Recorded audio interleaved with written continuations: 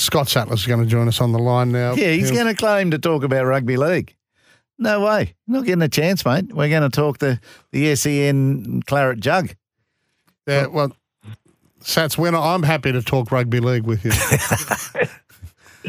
I'm happy to talk the Greg Lyons Claret. There was one on Friday by Heels. I'm not going to say Jason played any role in that win, but I got to say, no wonder that's all our cricketers do when obviously they go on these tours. If they're not playing cricket, all they do is play golf because, oh my God, can't Hills hit a ball? Oh, yeah. Plays well. No, we all played pretty well, didn't we? Sats, you hit it really well off the tee. Paddy played pretty good too. Yeah, we're getting there.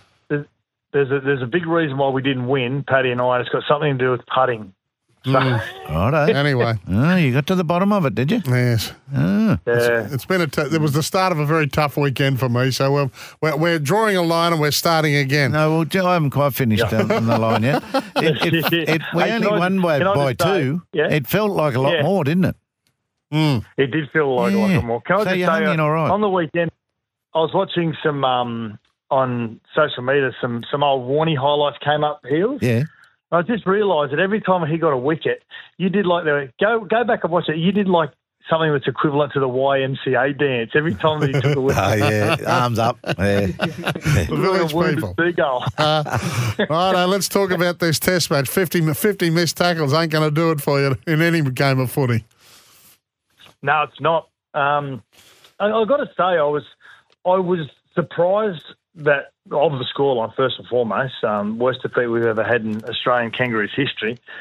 But I wasn't surprised that it was going to play out the way that it did, because I thought that when we called the game, myself and Jordan Cornelis at Amy Park Saturday week, and then called it again at Hamilton on the weekend. And I've got to say, I felt as though the week before in Melbourne, it was a little bit like a rope-a-dope. It was, let's get out there and ensure we don't have any injuries. Let's get through what we've got to get through. Let's make sure we don't make too many bad mistakes. But let's just see what Australia throw at us from an attacking point of view, and then we can work on that throughout the week. And Michael Maguire and Steve Price, his assistant coach, and Stacey Jones have done a great job at preparing them for what was, well, that was the ultimate goal. It's not about winning the week before in Amy Park. It's about winning the last game of the international season. So, the way that they prepared this side, especially the way they prepared them physically, because James Fisher-Harrison, Moses Leota and co, they just completely outmuscled the Australian forward pack in the first 20 minutes. Yeah, it was very, very impressive. It's a pity, and if there was a decider this week, or even at Hamilton, I bet that ground would be full. Yeah, you'd think so, wouldn't it? It was disappointing because there was a lot of people outside that were making their way into the stadium and thought, so on the side that you couldn't see, with the side the camera was on, that was actually full, and either end was full, but that far side was a bad look. And New Zealand Rugby League have got to take a lot of the blame for that, whether it's through marketing, whether it's through ticket pricing, not quite sure, but the NRL look as though they're going to take control of that, which they should.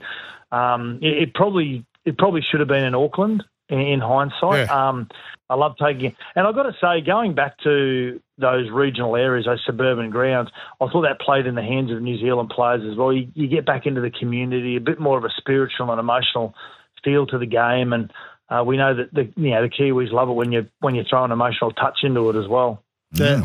Hey, I tell you what, they've turned on the Australians on the back of this loss.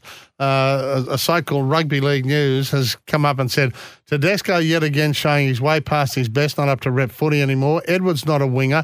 Holmes shouldn't have been picked in the first place. Munster's been quiet all year, and Yo can't play outside his Panthers system. He's proven that again this year. Murray needs to be the 13 for Australia and New South Wales next year. There we go. There's a fair critique. Yeah, you know what? It's easy to sit back and critique and say that people's careers are finished, but I think we've really got to sit back and applaud the Kiwis the way they played this game. I mean, they nullified Australia. If they play 10 times, Australia probably win 6 or 7 times. But in saying that, the week before, a lot of the players that have been criticised were very good. Yeah. Dylan Edwards scored his first Test try. Hamiso Tabuai-Fidow gave Joey Manu a bath. The forward pack was really dominant. But this week, I'll tell you what I thought the difference was. One was physically, they were just a lot better. But also, secondly, Joey Manu the week before, we just stayed on his side in his centre. And as I said, Hamiso gave him a bit of a bath. Michael Maguire gave him a real roaming role. He just roamed around the field and did whatever he wanted to. And I think that's even increased his worth in the market even more so after that game on the weekend. I think we've got to sit back and we've got to applaud the Kiwis in the way that they were able to shut Australia down. Yeah, definitely. But you can't criticise Mal either for treating the final as the special, or not treating the final as the big carrot, right? Because that's what he did last week, didn't he? His response was to rest a couple of players so that they are right for the weekend. Whereas Maguire he really tried to be careful the way they played, but see what they threw at him. That was very interesting to hear, Sats. But Mal, maybe it was a little too casual, their preparation, by the way they played.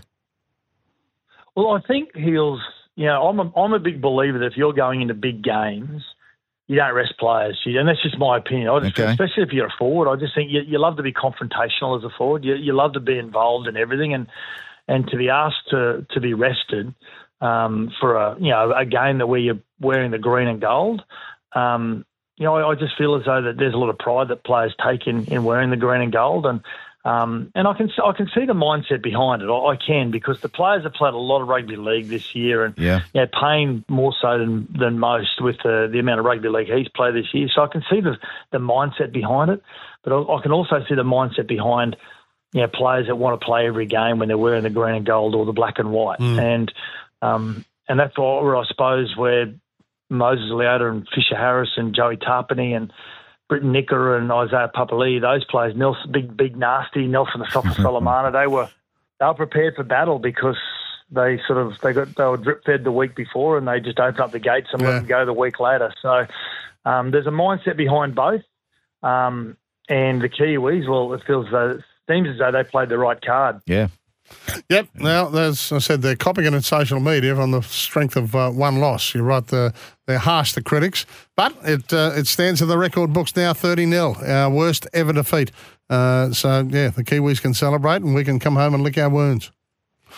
Yeah, and it's a long off season, isn't it? When you're in the last game of the season, it's a little bit like the Broncos. They'll still be licking their wounds. Yes. Some of those Broncos players that wore the green and gold will be licking their wounds even further now after having two terrible losses their last games. What about that great hit of Ronaldo's on Val Holmes? How good. How good was he? Yeah. I'm loath to give wingers too many raps, but I've got to say he was one of the best players on the field. I thought, Shanzikal Klukstar, he ran for nearly 200 metres in the first half alone, and his speech was very emotional and spiritual at the end, and he's man of the match. And then James Fisher-Harris, I loved how he thanked everyone, thanked Australia, and he spoke in Māori tongue as well during his acceptance speech. I thought, it was outstanding, and well done Michael Maguire and Steve Price as well, his assistant coach. It's, very well done. Yeah. All right, mate, great to chat, and enjoy the off-season. You deserve it. It's been a long season for you as well. Thanks, Sats. See you on the golf course. Chin up, mate. Cuzzy's just saying Mount Smart had female rugby matches and Eden Park had a Taylor Swift concert. So there you go. That's why they weren't at the big stadium. Jeez, Tay-Tay's getting in the way. Oh, I know. It's 8:42. We'll be back.